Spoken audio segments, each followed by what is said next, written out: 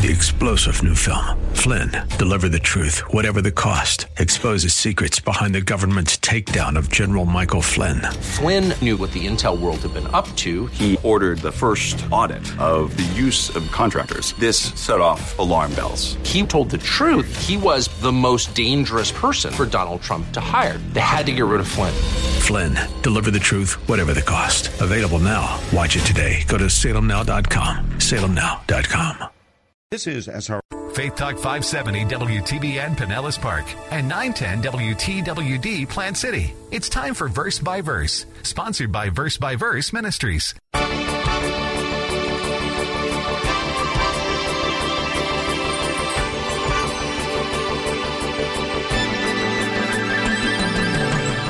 Or consider how many Christians attend churches where all they basically hear is spiritual sounding and practical sounding fluff.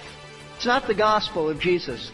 They may hear how Jesus can help them achieve financial success or enable them to live according to family values or cope in a world filled with stress and pressure and all kinds of other practical issues like that. But that's not the gospel of Jesus Christ. The gospel is how a sinner can be justified in God's holy presence and sight. Welcome to Verse by Verse with Pastor Steve Kreloff of Lakeside Community Chapel in Clearwater, Florida. In this series of lessons, Pastor Steve is taking us through the book of Galatians.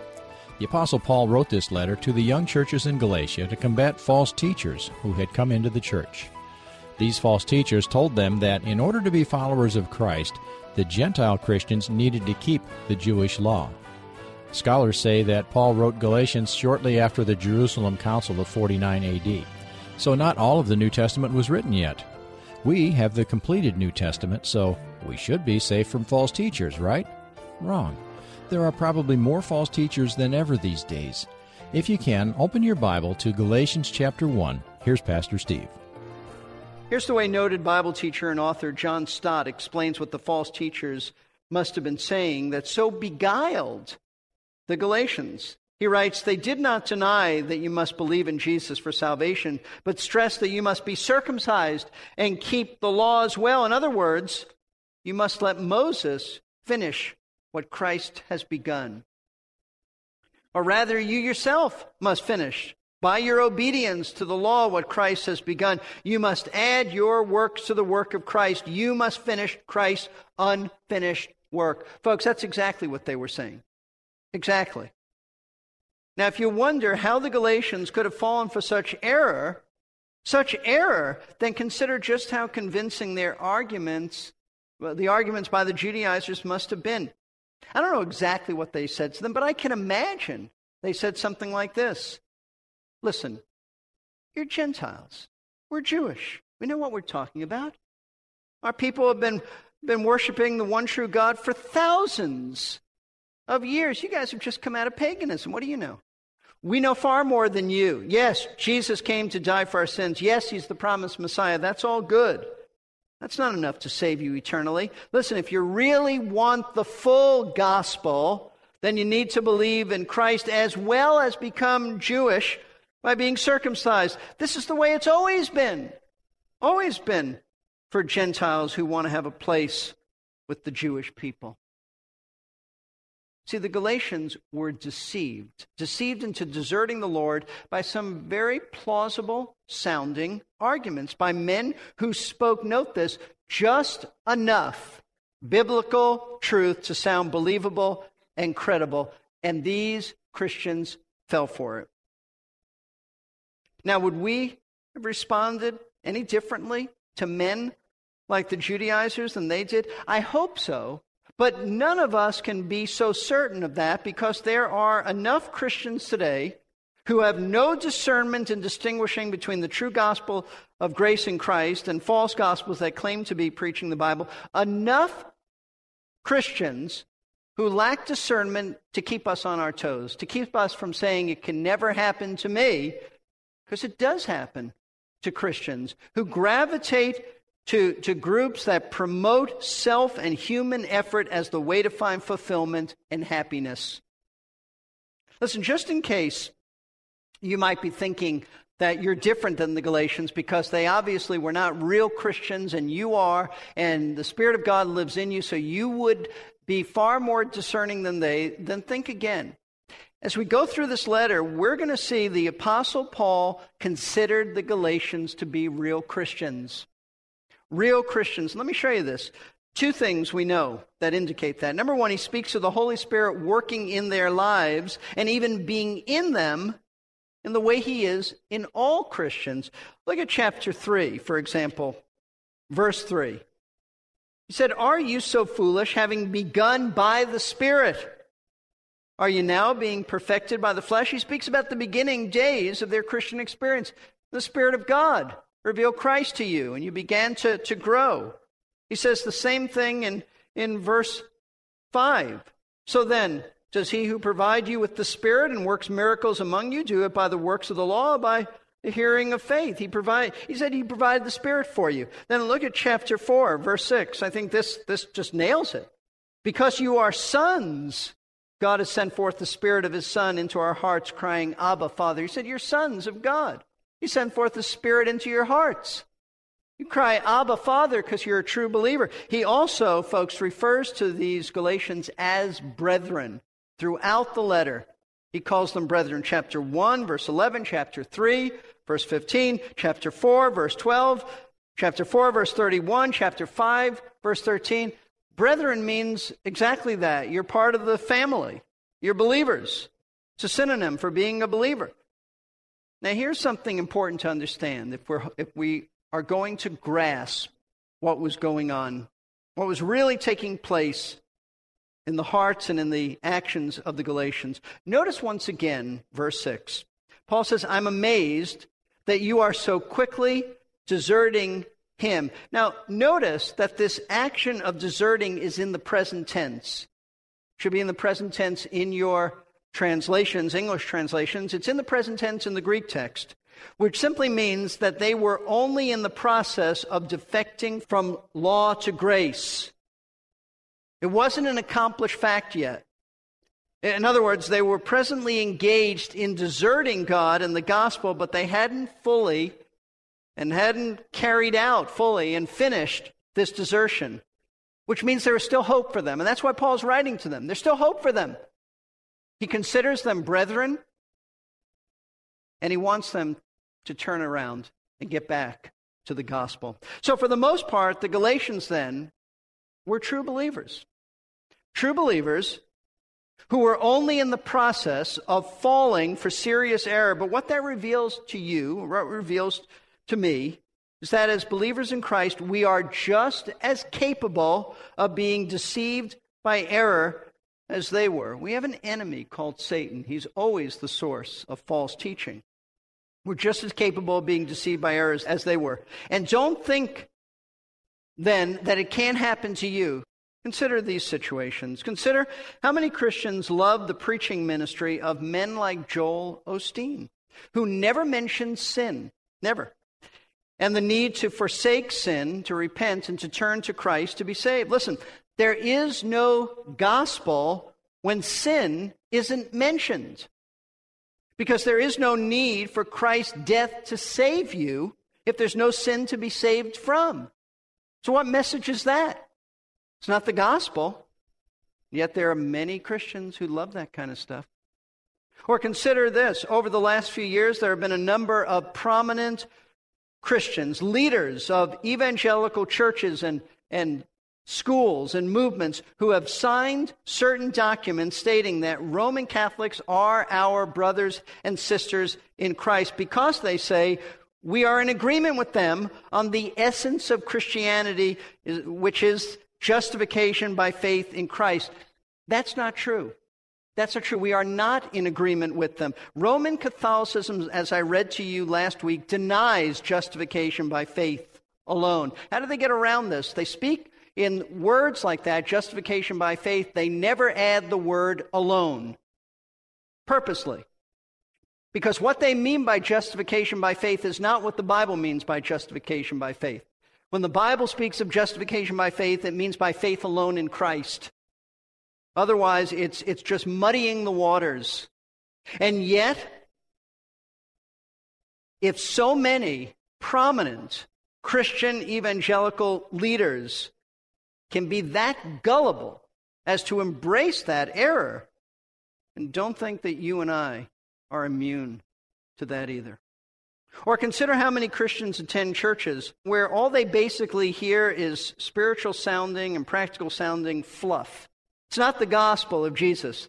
They may hear how Jesus can help them achieve financial success or enable them to live according to family values or cope in a world filled with stress and pressure and all kinds of other practical issues like that. But that's not the gospel of Jesus Christ. The gospel is how a sinner can be justified in God's holy presence and sight. The other stuff, it's just fluff. It's fluff that tickles people's ears, makes them feel good about themselves, builds up their self-esteem. But churches that often major on stuff like that are just usually, not always, but they're often filled with people, many who really do know Christ as their Savior, but for some reason they're attracted to that kind of teaching, and they think it's biblical. Just as the Galatians were attracted to the legalism of the Judaizers, who called their message of salvation by human effort the gospel. But as Paul goes on to say in verse 7 and following, it was not the real gospel, and the Judaizers who preached it were not real Christians. So Paul is about now to move on to explain what the Galatians were being exposed to and who was exposing them to it, as he tells them a second truth about the seriousness of abandoning the gospel. The first one is this: you're deserting God. That's how serious it is. You're deserting God. Now he tells them, here's another serious problem you're going through. These Judaizers are distorting the gospel, the one true gospel. Verse 7, he says, which is really not another. It means it's really not another gospel. They say it is, but it's not.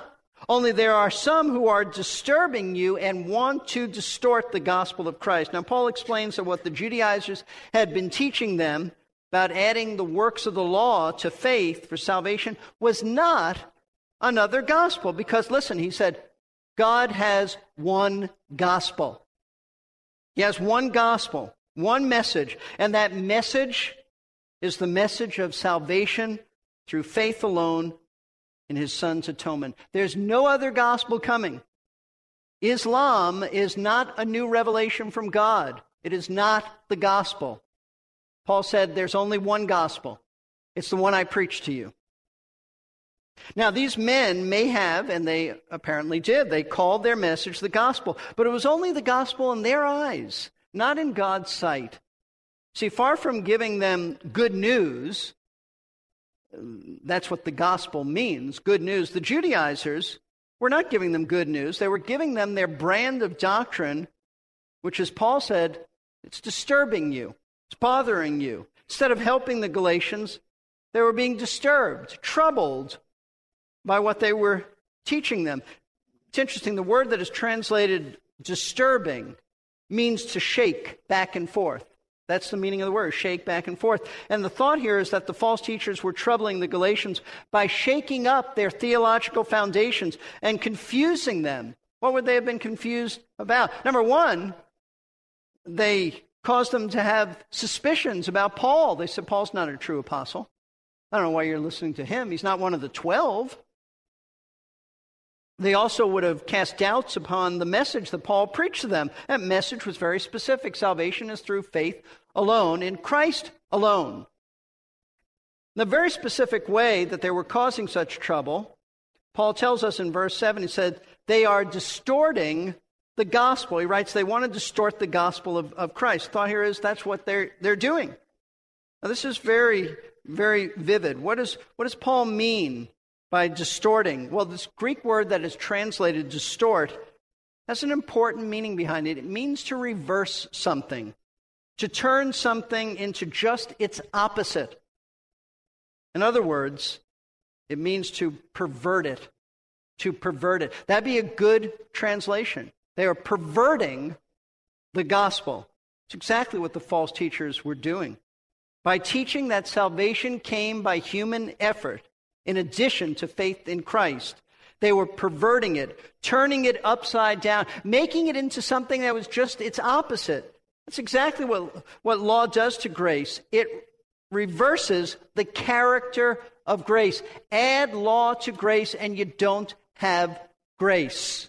Grace is God's favor shown to us in Christ apart from human effort. Let me show you this. Galatians chapter 5, verses 2 through 4. Paul said, "Behold, I, Paul, say to you that if you receive circumcision," he means if you receive it thinking that'll save you, then Christ will be of no benefit to you. No benefit at all. It's Christ alone or it's not Christ at all. And I testify again to every man who receives circumcision that he's under obligation to keep the whole law. You think you can keep just one part? You got to keep all of it if you think you're going to be saved by that. So it's a serious thing that was going on here. Very serious. Very, very serious. See, to believe, let's say, that baptism or any kind of religious performance saves you, it's not a secondary issue. It's to corrupt, it's to pervert the one true gospel, which is precisely the point that Paul is making to the Galatians. There is no other gospel message than the one that I preached to you when I was with you a few years ago. And to prove his point that there is only one gospel message, the one about salvation by faith alone, Paul proceeds to paint indeed a very strange sounding scenario in verse 8. He writes, "But even if we, or an angel from heaven, should preach to you a gospel contrary to what we have preached to you, he is to be accursed." To drive home the point that there's only one gospel, there's no new revelation coming, and this gospel will never be changed, never be altered, Paul says this. He says, "What if someday I were to return to Galatia? I came back to you in your region of the world with a different message than the one I preached to you a few years ago." In fact, he says, "What if a holy angel from God came to you and preached a message contrary to the message of faith in Christ that I originally preached to you?" What if that happens? Paul says if either of these situations were ever to take place, if he or an angel from heaven preached a new gospel to them contrary to what he first preached to them, he said then we're to be accursed if that ever happened. But watch this. Paul's only being hypothetical in verse 8. Because he knows he's not coming back to them with a new gospel. He's never changing his gospel message. And he certainly knows that there's no holy angel from God who's going to give a new gospel. It's not like an angel is going to show up and say, "Wait, got something new from the throne of God." He said, no, that's never going to happen. However, in verse 9, Paul turns from the hypothetical to what was actually happening in Galatia. He says in verse 9, "As we have said before, so say I again now, if any man," notice this, not might preach, but is preaching to you a gospel contrary to what you received, he is to be accursed. You know what Paul's saying? He's saying that the Judaizers who were presently preaching to them salvation by law are damned by God. This word accursed is a translation of the word anathema. It means to be under a divine curse. Literally means to be set aside by God for destruction. In other words, those who preach and believe that salvation comes by human effort, Paul says, they are damned by God to hell forever. Now, understand this. Paul's not being vindictive here. He is not displaying an outburst of personal anger because they dared to criticize him as an apostle. It's not it at all. He's just speaking the truth. Listen, how could this not be the case? If salvation is by faith alone and there's no other message that saves one's soul, then those who reject salvation by faith in Christ, like the Judaizers, are doomed to hell, where they will suffer the punishment of divine wrath forever. That's just common sense. If this is the only gospel and they reject it, they're doomed. That's what he says. It doesn't have to be, though, your experience. That's the good news. It doesn't have to be your experience. You can be rescued from God's wrath and hell by that one gospel. The one gospel that's been delivered already, that is that Christ was punished in the place of sinners. If you know you're a sinner, and you are, if you'll turn from your sin of running your own life and turn to Jesus Christ and believe that his death was on behalf of you and your sins, if you believe that Christ came into this world to save sinners, and you trust him alone, you're banking your eternal destiny on his death for you, and only his death for you alone, without any human effort on your part, and the Bible says you're saved, delivered, rescued from hell itself. It's only on the basis of faith. So the question is this: have you ever repented? Have you turned from running your own life, or being the captain of your world? Have you repented? Have you trusted Christ, his death on the cross for the forgiveness of sins, for your salvation? That's really the issue. Or are you trusting in some way in yourselves? Even though you might believe Jesus died for you, are you trusting in yourselves to make it to heaven? If so, stop it. Trust Christ alone. So how can we keep from being deceived like the Galatians were about salvation when so many of our brethren are deceived today? No discernment. The answer is that we have to make sure that we keep reminding ourselves of what is the pure gospel. And one of the ways we do this is by observing the Lord's Supper. Thank God for the Lord's Supper. Jesus instituted the Lord's Supper so that we would remember him. That's what it's about. He said, "Do this in remembrance of me." That's the purpose of this. We want to make sure our hearts are clean before him, certainly. We want to make sure that we're not holding any grudges against anybody, that we have forgiven others, even as we've been forgiven. We want to make sure that we have repented and confessed our sin as far as what we're aware of. And then we come to the Lord's table and we remember, taking the little piece of bread, we remember. This is a symbol causing us to remember that our Savior died to pay for our sins. We take the cup as a way of reminding ourselves his blood was shed so that we would be forgiven. That's what this is about. This is not an add-on to our services. This, the Lord's Supper, is a command of Jesus Christ to remember him.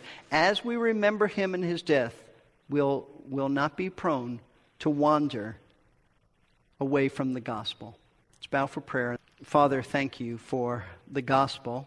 Thank you that we can study these verses and remind ourselves what is the gospel. Lord, we pray you'll protect us from ever straying from the truth. Help us to be solidly stuck on the gospel. And I pray for anyone here, Lord, who doesn't know Christ. They may be religious. They may have a background of church experience, but they never have really trusted you.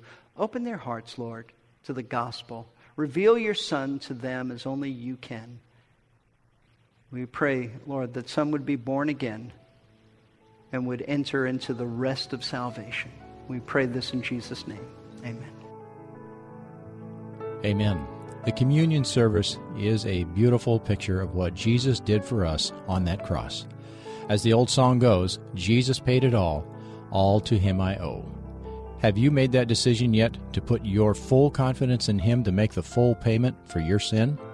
If you've already done so, I hope you'll tell someone about it soon. In fact, if you'd like to tell us, we would be thrilled. Call us at 727-239-0306. Or call if you have questions about your spiritual life. That's 727-239-0306. You've been listening to Verse by Verse, a radio Bible class led by Pastor Steve Kreloff of Lakeside Community Chapel in Clearwater, Florida. Pastor Steve has a special place in his heart for those who cannot see to read their Bibles. So I like to remind our listeners from time to time that if you have a digital talking book player from the Library Service for the Blind and want a free audio Bible for your digital player, call 800-838-5924 or visit www.blindbibles.com. Verse by Verse is listener supported. If you're among those generous people keeping us on the air, thank you very much. If you'd like to help fund Verse by Verse, go to the giving page on our website, versebyverseradio.org.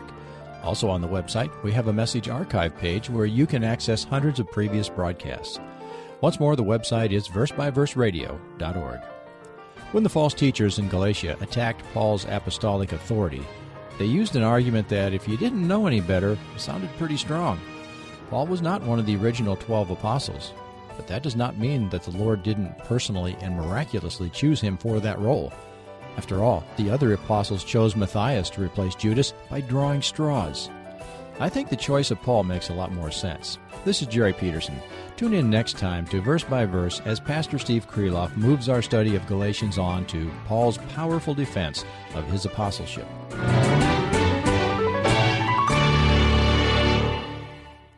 Encouraging you in Christ. Long before the pain, God was there. Long before the struggle, God was there. Someone want to ask somebody that was going through a trial, that says, where was God when the tragedy happened? The answer was the same place he was when it was all good. Faith Talk 570 and 910 WTBN. 3-star General Michael J. Flynn, head of the Pentagon Intelligence Agency, knew all the government's dirty secrets. He was one of the most respected generals in the military. Flynn knew what the intel world had been up to. He understood its funding. He ordered the first audit of the use of contractors. This set off alarm bells. The explosive new documentary, Flynn, Deliver the Truth, Whatever the Cost, uncovers the facts behind this scandal. Flynn told the truth. He was the most dangerous person for Donald Trump to hire. I find out the worst enemy that I'm going to face in my life is right here in America. They took my assessment and they wanted me to change it. And I was like, I'm not changing it. They had to get rid of Flynn. With in-depth interviews, archival footage, and never-before-seen personal records of the man behind the headlines. I just felt like I was drowning. Flynn, Deliver the Truth, Whatever the Cost. Available now. Watch it today. Go to salemnow.com. salemnow.com.